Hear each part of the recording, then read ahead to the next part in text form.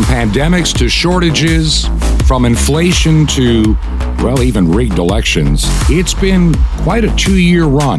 We're going to talk about that today on this edition of Truth to Ponder. This is Truth to Ponder with Bob Bierman.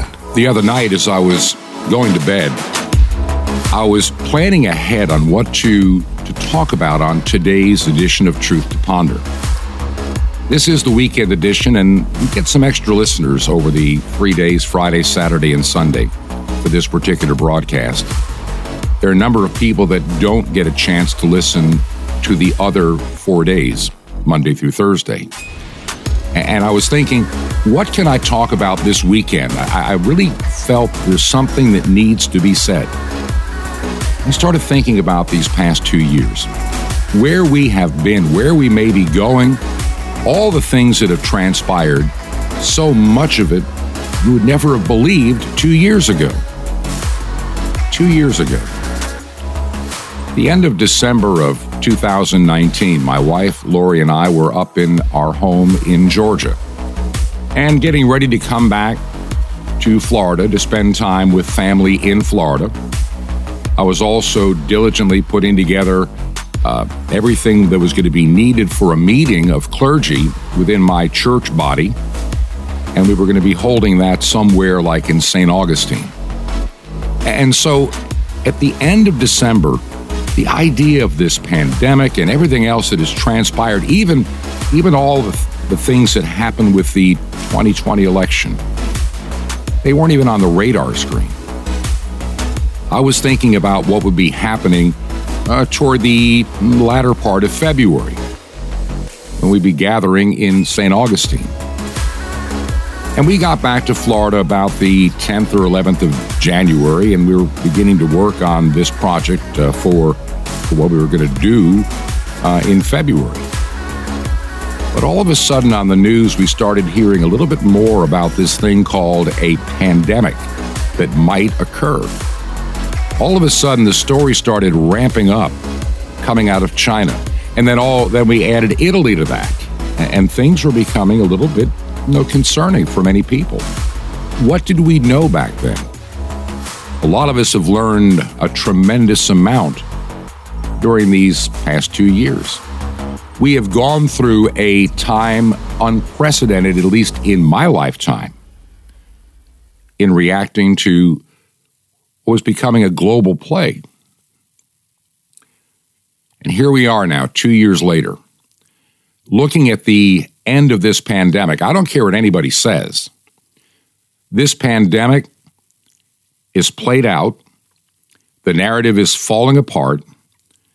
And even some very notorious and draconian governors in the United States, premiers in Canada, and others around the world are beginning to get the message. We've taken this about as far as we can go. There's still a few that are trying to hold on.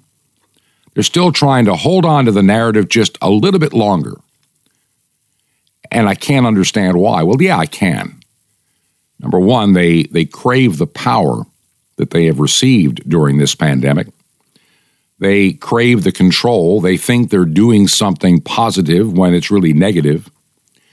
They have become more self-important than they ever have been before. And I was thinking 2 years ago this weekend, I had a phone call that came to me from a person I had worked with in emergency management, saying, have you been following the news at all? Have you seen anything about this virus coming out of China? And I said, yeah, I've seen a story here and there. He said, man, it's going to get worse. There's no doubt about it.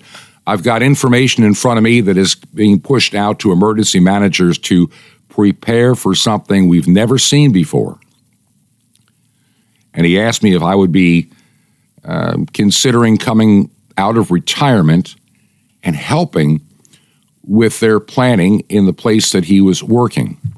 And I said, if it's really going to be that bad, of course, how long do you need me? Well, maybe a couple of weeks, maybe a couple of months. We don't know. We just know something big is going to happen, and I need to make sure the county in which I serve is as prepared as we can be. I didn't think much of it. I thought, it might happen, it might not, because you don't know. What did we know 2 years ago? we started seeing these stories popping into the news about something far away that had really not hit the shores of North America. But then it did. Then we started hearing about the first case, I think it was Oregon or Washington State, and then another case maybe in New York. But still, in a country of 330 million, what's a dozen or a half dozen cases? Not much. But there were predictions that were already beginning to filter out, that this thing was going to be massive, huge, and it was going to encompass the entire globe. Now, honestly, 2 years ago, I wasn't so certain that could happen. But in my discussion with my friend, I said, if it is something that massive, that big, that huge, and, maybe we need to be prepared because we don't know. And hopefully, I remember saying this, hopefully it'll be much ado about nothing. And that all this planning we may have to do, well, it'll be a good exercise to be ready for something big if it ever occurs. So I left it at that. And I said, just let me know in a week or so what you have in mind. That's 2 years ago this weekend that I had that conversation with a good friend of mine. 2 years ago, the chatter from the talking heads on television, for example, 2 years ago, they were beginning to make some predictions that if, in fact, this was going to be a global event, a lot of people may get sick and there may be some shortages of certain essentials, and people started stocking up. I noticed in the grocery store 2 years ago, all of a sudden, the number of rolls of things, basic items like paper towels and especially toilet paper, were getting in short supply with limits being placed on how much you could buy at one time. And still, we didn't think much about it. It kind of reminds me if you live in South Carolina or the mountains of Georgia and the word snow comes into the vocabulary, everybody runs out and buys milk and bread and a bunch of essentials just in case they can't get out and do anything for several days or a week. People instinctively begin to prepare. Nothing wrong with that. As the days continued to progress during that time, 2 years ago, more cases started to appear in the United States. And I got the second phone call. It looks like we're going to be budgeting for a major event.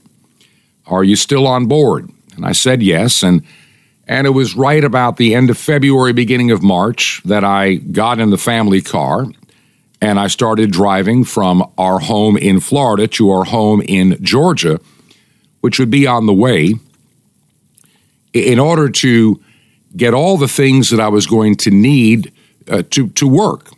I had a computer up there that I could pick up, and I had some other resources and materials, and I wanted to be prepared to hang out there for 2, 3, or 4 weeks till the storm would pass by. That's what we were thinking 2 years ago. How long would this last? A month, 2 months, 2 weeks, maybe 3? Nobody really knew how long this would last. Most people thought that, hey, when springtime rolls around in, end of March, and we start seeing the warmer weather, this will just pass by, and we'll get back with our lives, and we're not going to worry too much. It's also 2 years ago, we started hearing about how you could be tested to find out if you had acquired this very scary virus from China that now is spreading into the United Kingdom and, like I say, Germany and Italy and other places around the world. I can remember on my drive to Georgia, it was rather strange. I got off this exit on Interstate 75. I'm probably an hour and a half, 2 hours south of Atlanta. And I realized that all the dining rooms of the fast food places were closed. You could only do, window service. You only could do the drive-through. And I thought, man, these people are really taking this seriously. I know where we lived in Florida, they hadn't quite gotten that bad, but they were beginning around the country to take some precautions. Yeah, let's close the dining room. Even when I checked into a hotel heading north, they already had some restrictions in place. They had a table in the lobby where you would keep around 6 to 8 feet away from the person behind the desk at the hotel. And they had the credit card machine and everything else. And you signed up, and then he would toss you your key. And I noticed that their normal morning breakfast had been suspended. This is 2 years ago. The beginnings of this, people thinking, okay, we're going to hunker down for just a little while here and take some precautions. And when this thing blows over, hey, we're going to be back to normal. Remember those days? Remember how you felt? Concerned, but not too worried yet. I got to the home in Georgia the next day and rested and started getting my gear together. And I'm watching a lot of news.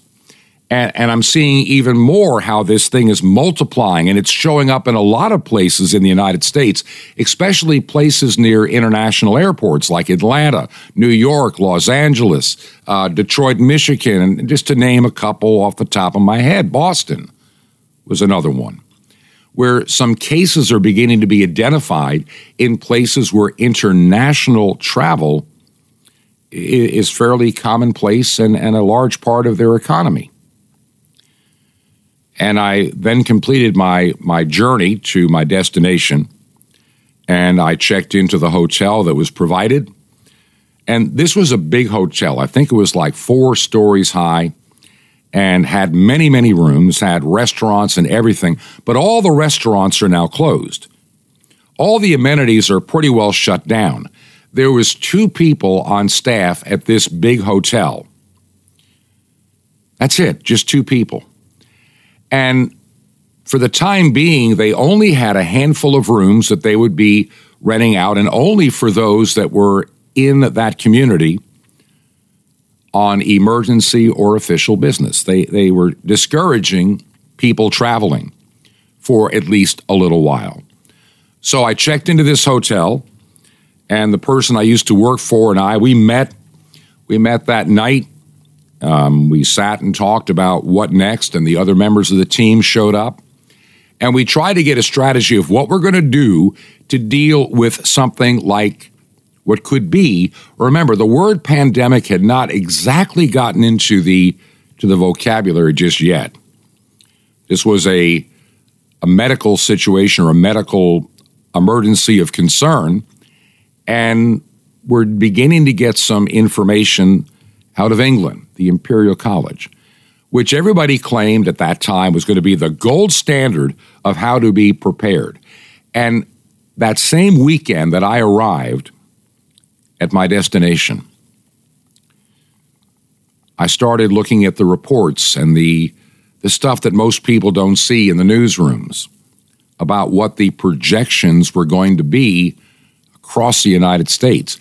How many people they anticipated being infected with this virus, and it appeared to have a really, really bad death rate initially, from what we were told. And we were given some scary numbers as I sat in that meeting and opened that notebook that I was given with all the material that had been assembled. And I realized it's something really big. How big it was going to be and all that would be attached to it over the next 2 years, you would have never have thought about it, guessed it at all. I was looking at a scenario, that this is going to go on for several weeks or maybe a few months, and then it's going to fade into obscurity. People started making comparisons to the Spanish flu of 1918, 1919. A lot of people getting sick, and how are we going to deal with this? The county in which I served, and those that listen to this program and have over the past 18 or so months, you know that the projections we were given in a county of 300,000, a county of 300,000, we would have approximately 3,000 people die before this thing would come to an end, maybe around the summer. Remember, that was our mindset back in February and March of 2020. It's going to be huge. It's going to be big. We're going to have to use hand sanitizer. We're going to have to wash. We're going to have to social distance. All these things started coming into our vocabulary. And me, being somebody that truly cares about helping other people, I'm going to do my job. Half my job is getting information to the public. The other half is to work with all those in planning, to coordinate, and then coordinate that information back to the public. Back in 2020, I didn't see any sinister agenda behind any of this yet. But truthfully, it did not take very long. I had arrived at my destination probably the first weekend in the month of March. And I was ready to hit the ground running on that Monday. And the night before, as I said, we had gathered together at that hotel, those that had come in to stay and help, and we're making, okay, where do we start? What is the first thing we need to do? They were already beginning to figure out how to get some testing sites going, and we're beginning to get inside information you didn't hear just quite yet. Like I say, these really scary numbers that could happen. And how do we avoid those numbers? What can we do to hurry this situation? The word pandemic was just beginning to come into play at that time. And during that week, there was a lot of information that was shared and pushed out of the federal government to the state governments and then on down to the local level of emergency management. And like I say, the numbers were scary. So we had to make plans for what do we do with a hospital that may get overwhelmed? Where are we going to put these people if they're getting sick? How are we going to deal with it? We started laying the groundwork on that first day. Where are we going to put those infected people that are of the homeless community? What hotels could be rented for that purpose to isolate those that are infected? And what do we do with the scary number of people that could die? Now, if you think about it, in any given year, about 8 or 9 people out of 1,000 die in any particular community in the United States and other parts of the Western world. Old age, just whatever. 8 people out of about 1,000 every year. So over time, here's the reality. If you have a county of, let's say, 300,000 people and somewhere between 8.4, 8.7, whatever the number is, of people that would just naturally die, to be expected to die, like I say, from all causes, whether it be disease, whether it be old age, an accident. In a county like the one I was serving, over the course of 12 months, you would have around 2,700 people would die in a county that size. Sounds like a lot, but really that's what it is. But we were now being given this information that in a short amount of time, like from the beginning of March and then April, May, and June, and maybe as much as early July, there could be 3,000 additional deaths. 3,000. That information had been gleaned by the Imperial College of London that had all these projections that they had done with computer models and studies. And so all of us in the emergency management business 2 years ago, this is the data we were given. And we're seeing the case numbers beginning to rise. And there would be a trajectory that it could be possible, if it kept growing, to actually see those incredibly high numbers. So we planned for it. We planned for overwhelmed hospitals. We found a nursing school at a college, and we took over that nursing school building because it had many, rooms set up like a hospital room, and we made them real hospital rooms. So we were going to be ready for this onslaught when it came. I can remember being at this place when this big tractor trailer came, full of equipment, extra beds, extra materials, all the things, protective gear, you name it, all the stuff you would need in an emergency such as we were looking at. Once again, remember, this is 2020, not the end of 2020 or the beginning of 2021. The politics of an election, they were beginning to change. All of a sudden, the rallies started to stop. Joe Biden in the United States was then doing his campaign from the basement of his home in Delaware.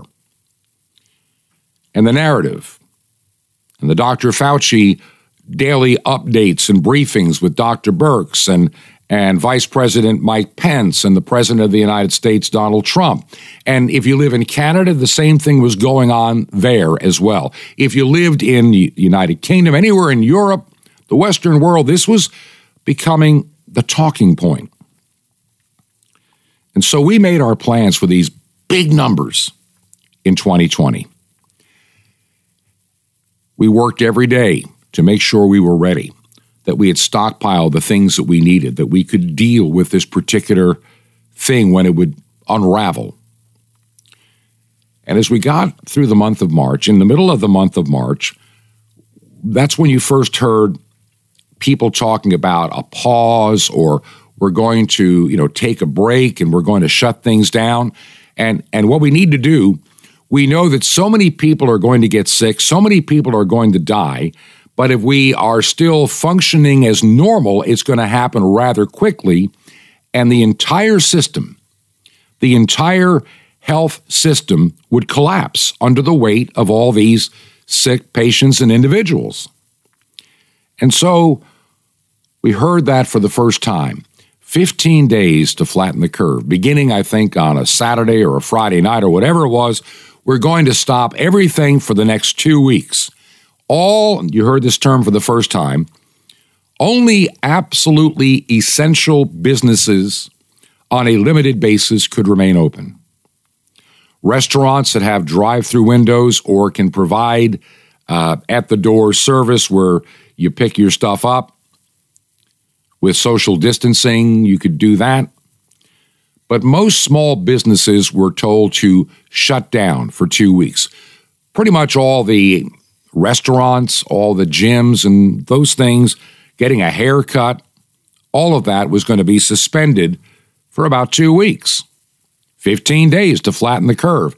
We knew that when you flatten the curve, the same number of people were going to get sick and die regardless. Is it going to be over the course of weeks or the course of many months? So we don't overwhelm the system. You remember those days. I'm sure most of you do.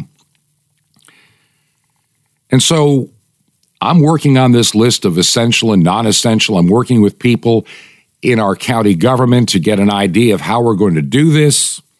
The federal government was promising what? $1,200 to everybody. A husband and wife, I think, got $2,400. And this would take the sting out of not being able to work and have an income for a couple of weeks. And so we all planned for it. And we had projections even at that time in the middle of March, how many people would get sick in our county, how many would probably die in our county. And during that 2-week period, those numbers never came about. Nowhere near those numbers. I mean, it was crazy, a lot less than we were being told it was going to be. Well, maybe it's going to happen in April. Well, we got into April, and it still didn't happen as they predicted. And then we got into May, and, we're a tiny little itty-bitty fraction of the predicted numbers. None of our extra hospital beds were ever needed. The big hospital in that community had shut most of it down except for the emergency room and things that had to be done for life-threatening illnesses. All elective surgeries done. Dentist offices are closed. Everything for this time. And many were still closed. 2 weeks to flatten the curve became 3, became 4. Churches were shut down for those 2 weeks, and then they continued to stay shut down. You could go to the Walmart. You could go to the liquor store. You could get gasoline at a convenience store. But most things were shut down.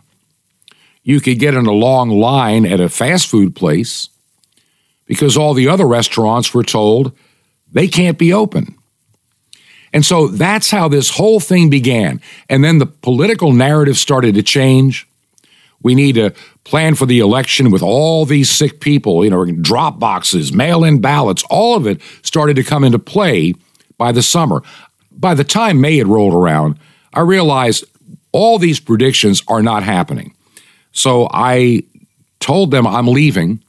You don't need to be paying me. What was being predicted is not occurring. If it changes in the next month or two, I'll come back. If not, well, I'm heading home. And that's what I did. I went back to Florida. And I picked up my wife, and we came up in the end of May to spend our summer. And it was during that time that I prayed about this. And the idea for this radio program came about. We have seen in these 2 years how governments, how political interest, how globalists have used it to really push an agenda. It had nothing to do with death or illnesses and numbers that were skewed. You know, somebody with 5 life-threatening illnesses could die of COVID, and those were in the numbers. I started seeing that already in May, and I realized this is going to be milked for something, and I don't know what it is. And by the summer, I decided it was time to do this program. And here we are now, 2 years later. And the narrative, as I told you back in December, is going to unravel, and it's unraveling quickly. Oh, yeah, you see some places are still trying to hold on for dear life to the restrictions. Others are saying, we're done, COVID is over. As I mentioned the other day on the program, what is going to be the next event? You think that these people are going to retreat? Do you think they're going to just play dead? And no, they're going to let go of this narrative, give us a little breather as they get the next thing in play, the next scary event. It's already on the drawing board, just like COVID was way back in 2019 and before. I came to conclude from all that I could see that it came out of a lab in Wuhan. I knew that in May.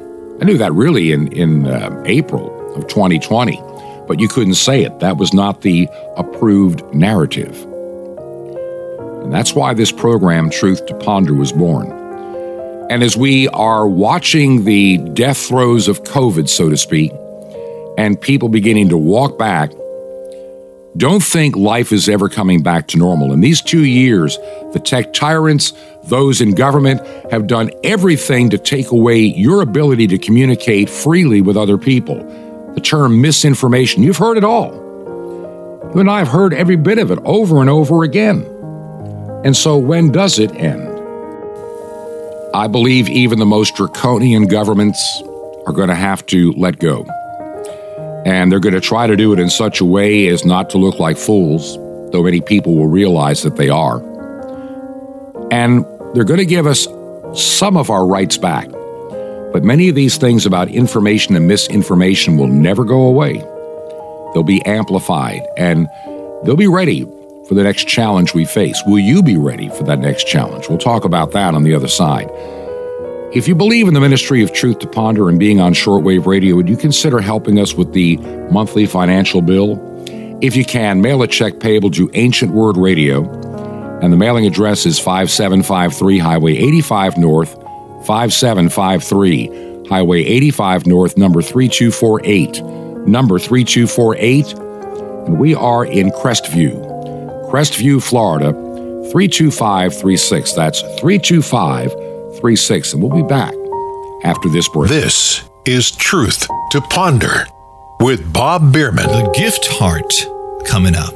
Shalom Aleichem. This is the nice Jewish boy, Jonathan Cahn, your Jewish connection, bringing you the riches of your Jewish roots in Jesus. Now get your pen out as fast as you can so you don't miss out on receiving a special free gift you're going to get and love in a moment. Messiah is a gift. Salvation's a gift. So those who are saved have to have the evidence of salvation. So what is it? Well, if you received a gift, then your life must be characterized by the gift. Well, what's the first evidence that you've received a gift? Well, the first evidence is that you have something. Your life is characterized by having. You have something. No, I'm not speaking about your bank account or material possessions, but about your heart and your spirit. See, if you live with an attitude of lack and want and never having enough and always wanting more and needing more and having to get more to be happy or have peace, well, then you're testifying against the gift. You can't claim to have received the gift and then go around wrapped up in what you don't have. If you're dwelling on what you don't have, if you're running around after what you don't have, then it's not a life that has evidence of what you do have, the gift. If you received a gift, then your life is characterized by that. A special thing has come into your life. Now you've got something. It doesn't matter how much is going on in your circumstance because you have a reassurance. It doesn't matter what's happening on the outside because on the inside you have. We have this treasure. We have this confidence, it's written. We have. So stop dwelling on what's going on in the world and what you don't have. Focus on what you do have. You have this treasure, my friend. You have this confidence. You have this hope. You have this salvation. You have Him. Live like it. It's the secret of your life. You have. Want more? Ask for the power of the gift. Now, how often do you get something offered to you priceless and life-changing and free after salvation? Well, here goes. Sapphires, as precious as it sounds, guaranteed to help you live a life of joy and victory in the Lord. And the mystery of the temple doors, you'll love it. It's priceless. It's free. How do you get it? Easy. Just remember Jesus' real Hebrew name, Yeshua, and you just call. You just call 1-800-YESHUA-1. You will be blessed. And that is 1-800-YESHUA-1. I invite you to join me in bringing salvation back to God's ancient nation, Israel, and the unreached peoples on 5 continents, with over 1 billion people. It's amazing. Imagine you could cover the entire earth, the planet, with salvation. Well, you can, in a sense, through shortwave radio. It's like blanketing the earth. It's amazing. The farthest way you can ever spread the gospel. You can do it. We do it every week. Have a part. Just call 1-800-YESHUA-1. That's YESHUA-1. Or you can write me direct. The Nice Jewish Boy, Box 1111, Lodi, Lodi, New Jersey, 07644. That's Box 1111, Lodi, New Jersey, 07644. Well, till next time, this is Jonathan Cahn saying, live with the joy of the gift. Peace be to you, my friend, in Messiah, Hamatan, the gift of God.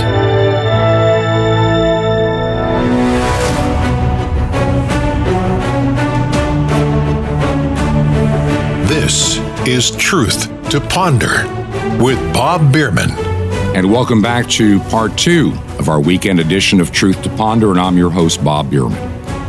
Well, the last segment I kind of took you through the 2 years that we've been through. You saw how it all began and how it just never went away. It faded down, came back, faded away, came back, and the vaccines, the passports, the control, all of that started to come into play.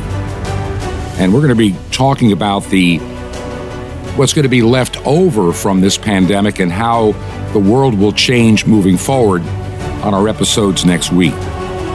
But it was 2 years ago this weekend I got that phone call, and I was also scheduled to preach on that Sunday morning after that Saturday night phone call. And the sermon I had in mind that I had kind of made notes for suddenly seemed not the sermon I should be preaching. Instead, God laid some words on my heart that night as I slept before my church service. Like I say, we were just beginning to see the shortages of this, that, and the other, and people concerned, is this ever going to hit here? And I got up to preach, and the sermon that I had my notes for, I threw aside. And I just let God speak through my heart. And I look back now, and I was kind of predicting some of the things that were going to be occurring, not that I really knew that I was, as I look back over this period of 2 years. So I want to take you back with me 2 years ago to a church in South Florida where I was scheduled to preach. And I just really felt that I had to give this message of fear not. Don't let this overwhelm you. It's the most important thing you're going to hear today. Even though many would refuse to listen to that message, they still went into fear mode, and many still are. Let's go back 2 years ago this weekend. Heavenly Father, as we come to this time of hearing your word, studying your word, may you open our eyes to see, our ears to hear, but most important, our hearts to receive that which you have for us. For this I ask in Jesus' name, amen. You may be seated. I'm glad to see you here today. Has anybody by chance watched the news at all, or are we kind of out of it and we just ignore it? A little of both.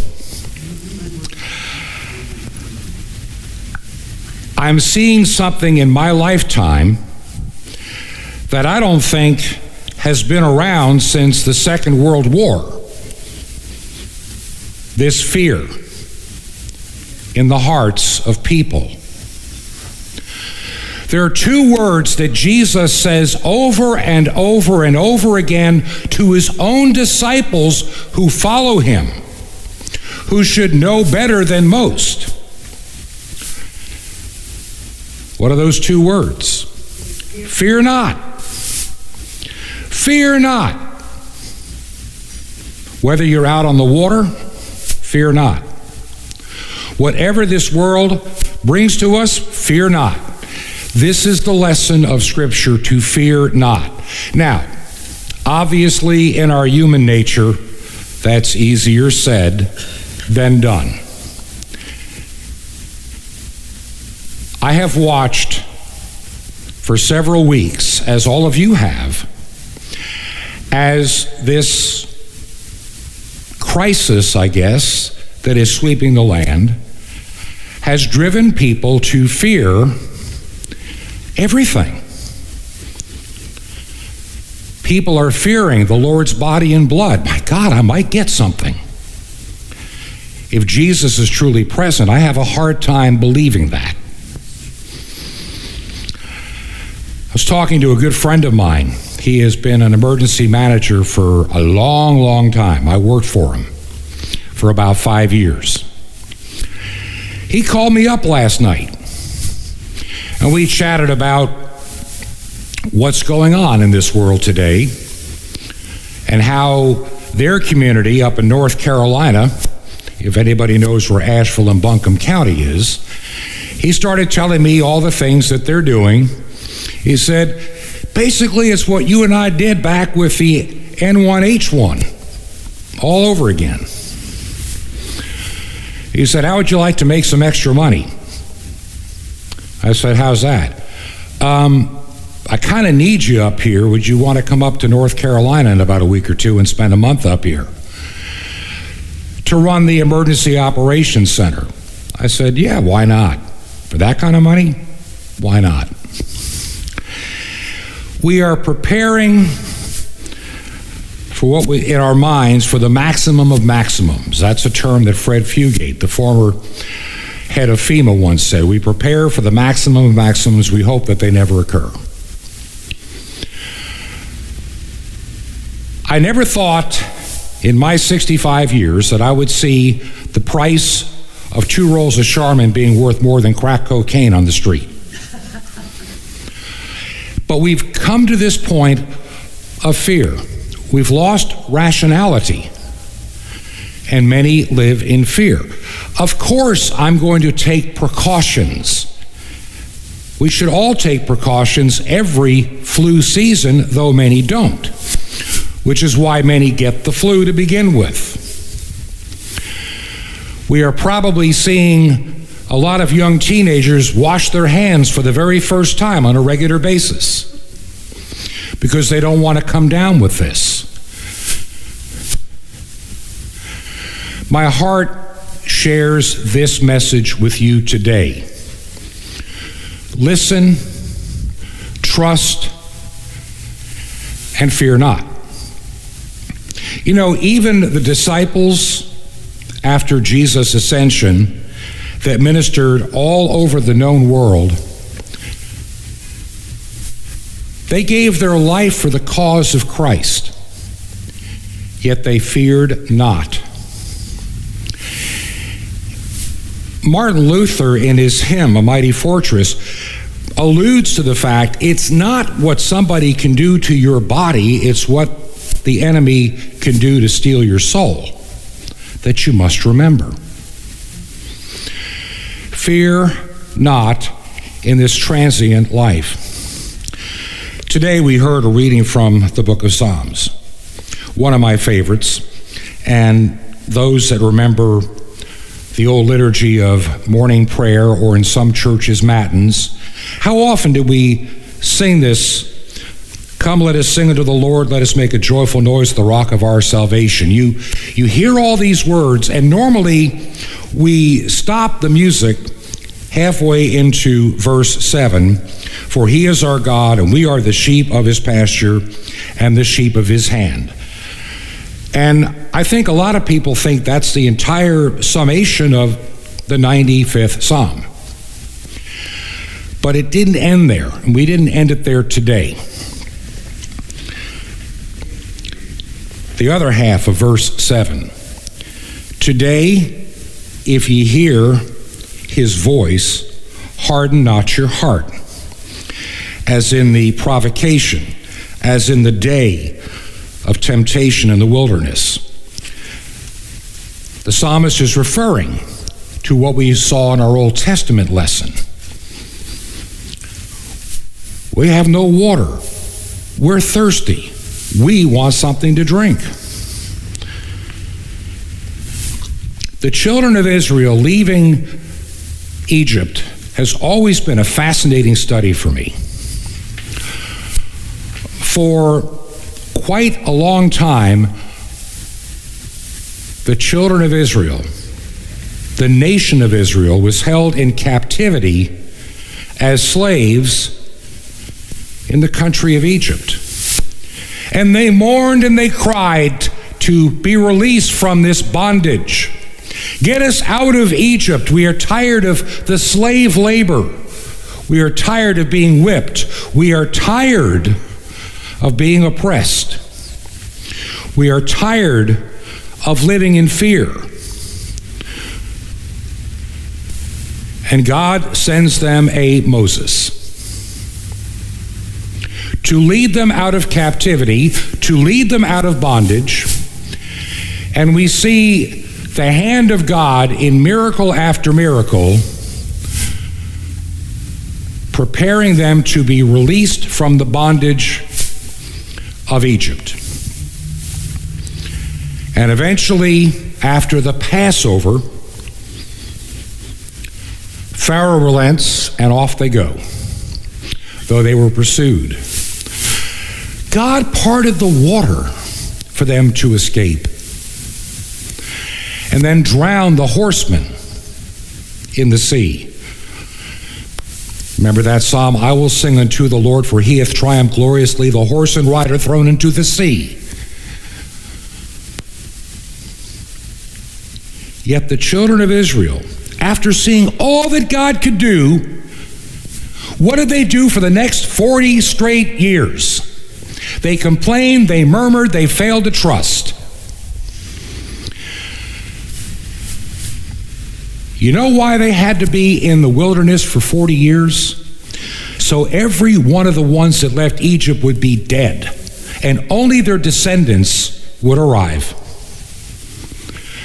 God had to purge the unbelief out of his own people in the desert.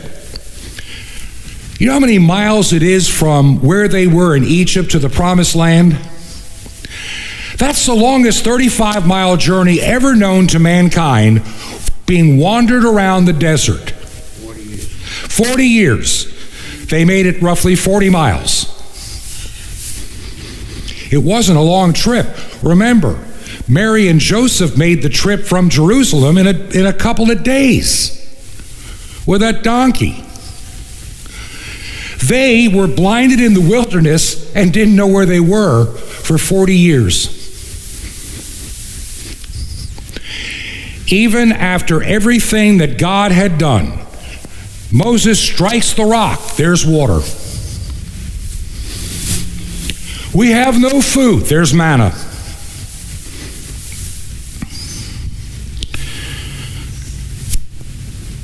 Boy, the onions back in Egypt sound good. Shut up. There are two words that God said to his people in those 40 years over and over and over again. Those are, don't murmur. Don't complain and talk to me under your breath. I am the Lord your God who has delivered you out of the Pharaoh's hand of Egypt. After how many years of bondage? They didn't even remember a time in their history that they were free. It had been so long. Yet God performs miracles, and they still complained. They still looked unto their own personal needs and their own personal desires and their own personal fears. That's why they wanted to go back to Egypt. You have brought us out into this desert. We have nothing. We have no food. We have no water. We have we. Let's go back to Egypt. We had food there. So we had to work a little. Notice how the mind forgets. Not long ago, I did a radio show, and I'm talking about how our minds deceive us, how we think how great things were back in 1973 or 1971. And you think of the music, the people, oh, it was just great. And then if you really search your memory banks, you suddenly remember all the things that went wrong, all the difficulties you faced, friendships that fell apart. We conveniently forget the bad and remember the good. The good old days were not necessarily all that good. They were like any other day, filled with good, bad, indifferent. In these days, weeks, and months ahead, we will see this crisis pass. We're not all going to die. And even if we did, if we trust Jesus as our Savior, peace be unto us, for He is with us. Jesus told His disciples as He left this earth, "Lo, I am with you always, even unto the end of this age, this world, this time, this understanding that we live in." For see, God is not confined. This is a discussion I've had with a number of people, my wife included. We have to recognize something about the sovereignty of God. He's not trapped in the dynamics we understand and the dimensions in which we live. Today, yesterday, and tomorrow are all in His hand, for He dwells in all of it. He transcends our time and our space, and we have a hard time in our human mind understanding what that means. One of the things that our brethren in some churches miss when it comes to communion, and it took me a while to wrap my head around it when I was studying for the diaconate. Even though I had always talked about the real presence in the communion service, it finally dawned on me when I finally understood the word used in Scripture for "do this in remembrance of me," anamnesis, which means bringing the things of the past into the present as in real time. That's kind of a hard concept. We say it in our prayer every Sunday here, and those not yet here. We're not talking about those that should be here that live in Port St. Lucie or Stewart. We're talking about those not even born yet that'll be a part of Christ's triumphant church. Those not even here yet. We're praying for those that haven't even been born yet. And in our communion, we are drawn into this momentary dynamic that God lives in, that transcends all time and all space. We commune with all the believers from the beginning unto the end of this age, and we don't realize it. That psalm, harden not your hearts, as in the day of provocation, and as in the day of temptation in the wilderness. 40 years ago, I was grieved with this generation, and I said, it is a people that do err in their hearts. They err in their heart. You know, poor Israel, given for our example, they had this bad habit of being blessed so much by God than taking Him thoroughly for granted, forgetting all about all the things He has done. and they cease to worship and give him praise and honor and glory that he is due. And God, in his mercy and in his sovereignty, obliges them. Fine. You do it your way. I'm going to go over here for a season. And with that hand of protection gone, they keep getting enslaved. You want to be in bondage to your sin? Let me show you what bondage really feels like.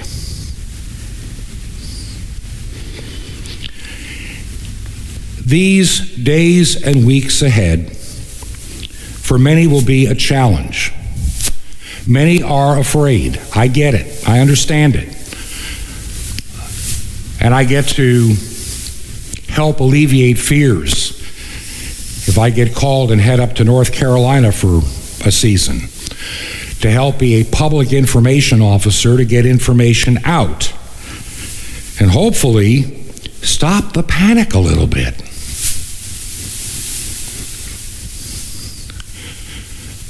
They say they want to flatten this curve. I get it. In other words, instead of having it spike and a lot of people having it all at once, they want to flatten that curve where less will be exposed. And I think that all the dramatic measures we're taking, we haven't seen these kind of measures since 1918 being taken with a medical problem. It's been a long time. And we'll get through it, like we do every year. I will not live in fear. That's just me. I believe what God's word says. That's why I'm here. I asked the question yesterday, are we meeting or not? Not that I wanted to not. I just wanted to know if anybody else was going to be here or not. I'm happy to be here. One of my favorite hymns, which is really for the Transfiguration, "'Tis good, Lord, to be here. Thy glory fills this place." We are here in his presence and in his glory because this is the real hospital we need for ourselves and our lives and our spirit, to be in this place. Heavenly Father, I thank you for this time that we could gather here in your word, in this place. Lord, I understand the fear that many have in their hearts.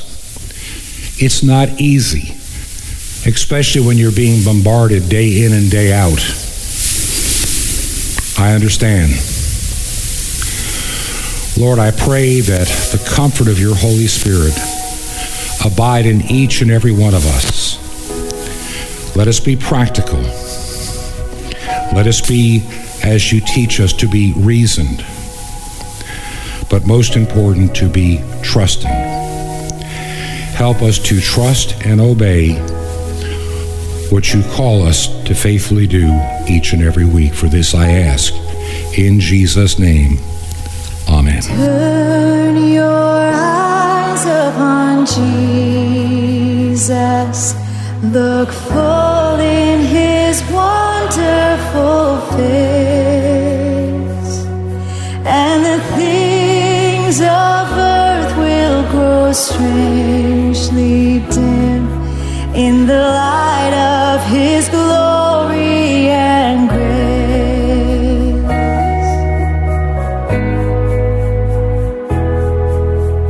Turn your eyes to the hillside where justice and mercy embrace. There the Son of God gave his life for us, and our measureless debt was erased. Jesus, to you we lift our eyes. Jesus, our glory and our pride.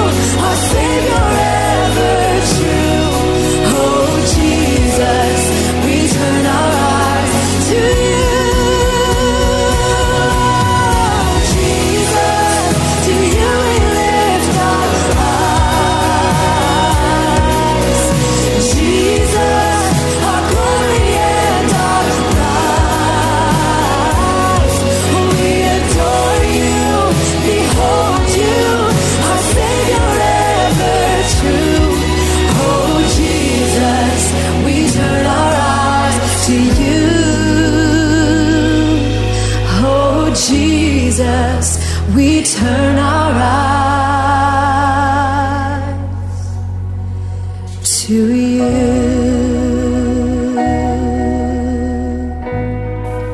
I hope that message you just heard is an encouragement to you as we leave one crisis behind and prepare for the next. You can be rest assured there will be plenty of challenges coming down the road. I don't think life as we once knew it is ever going to come back to normal. But we that are people of faith need to work together, pray together, build together to be ready for the next time the shoe drops. That's the message I have for you today on this program. Turn your eyes upon Jesus. Now, next week, we're going to begin to think about what's coming next. And believe me, there's plenty coming for 2022, 2023. It's time we get ready. Let me ask you a favor. If this program is a blessing at all, would you send me an email so I know that you're listening and how?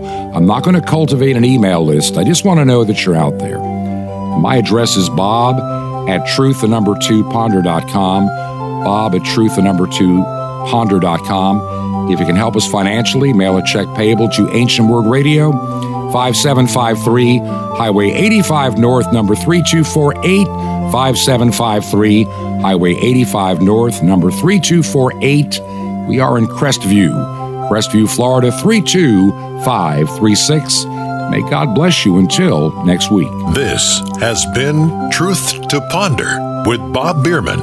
To find out more, visit our website, truth2ponder.com. That's truth2ponder.com.